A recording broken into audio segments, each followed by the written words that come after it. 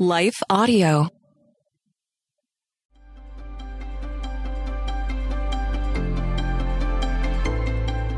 Welcome to Crosswalk the Devotional. We're glad to have you listening with us. Today's topic is God's nearness.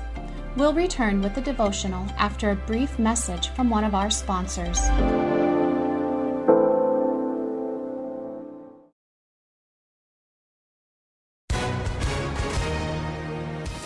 Hi, everyone. If you've been injured in an accident that was not your fault, listen up. We have legal professionals standing by to answer your questions for free. Call now and find out if you have a case and how much it's potentially worth. Call 800-497-4410. I'm here with spokesman John Wolf. So, John, tell everyone listening who should call right now.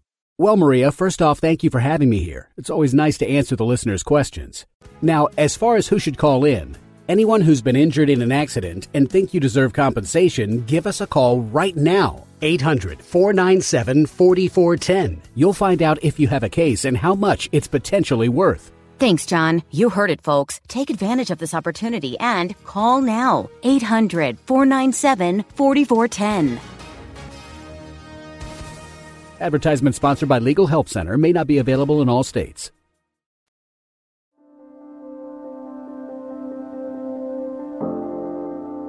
God is near, written and read by Jessica Van Roekel. The Lord is close to the brokenhearted and saves those who are crushed in spirit. Psalm 34:18 NIV. Broken hearts are one of the heavier burdens we carry. Unanswered prayers, unfulfilled longings, and unmet expectations can lead our hearts to brokenness. Elijah, an Old Testament prophet, knew brokenheartedness too. His people, the Israelites, continually turned away from God, and they rejected his message to return. How his heart must have broke for them. God revealed himself to his people over and over again, and for a time they served him, but then fell back into idol worship. This led to the famous encounter on Mount Carmel between the prophets of Baal and the lone prophet of God. Fire fell from heaven and consumed the drenched altar, the wood, the stones, and licked up the water that remained in the trench. The people rose up and proclaimed, "The Lord is God," and killed the prophets of Baal. Once Jezebel heard this news, she vowed to kill Elijah, and Elijah ran away. He came to a broom tree, sat down under it, and prayed that he might die. He had had enough. Elijah struggled with brokenheartedness. And if he can struggle with it, then it shouldn't surprise us that we struggle with it too. Living for the Lord and seeking to be obedient to him carries with it its own set of difficulties. We wrestle against our old nature that rises to demand its own way, whether it's through wanting recognition for a job well done or revenge against those who stand against us. We grow weary and declare that we're done. We have had enough. There are times when God doesn't feel near. He feels far off, and we wonder where he went. This happened to Elijah too. Imagine standing alone against an entire group of Baal prophets and a people who toggled between serving the Lord and serving idols.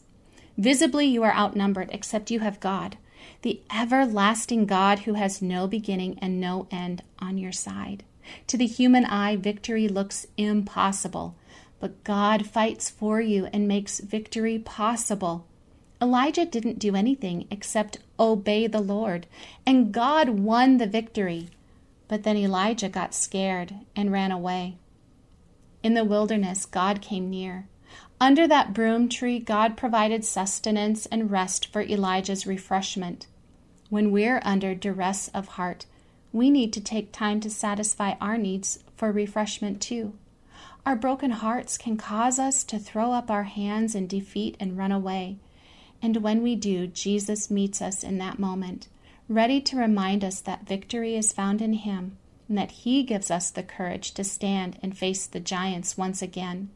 Jesus is our bread and living water, and his yoke is easy. When we turn to him instead of away, we find that he satisfies the weariness in our heart. When we state that we have had enough, Jesus becomes enough for us. We can taste and see that the Lord is good and he is everything we need. Elijah left his broom tree of despair and traveled deeper into the wilderness to Mount Oreb, the mountain of God. Again, God met him there and asked him, "What are you doing here?" It is here that Elijah finally gives words to his broken heart. He says, "I have been very zealous for the Lord God Almighty. The Israelites have rejected your covenant, broken down your altars, and put your prophets to death with the sword. I am the only one left, and now they are trying to kill me." 1 Kings 18:10 NIV. And the Lord drew near. The wind came and shattered rocks, but the Lord was not in the wind. Then the earth shook and fire fell, but the Lord was not in either of those. Instead, the Lord arrived in a gentle whisper.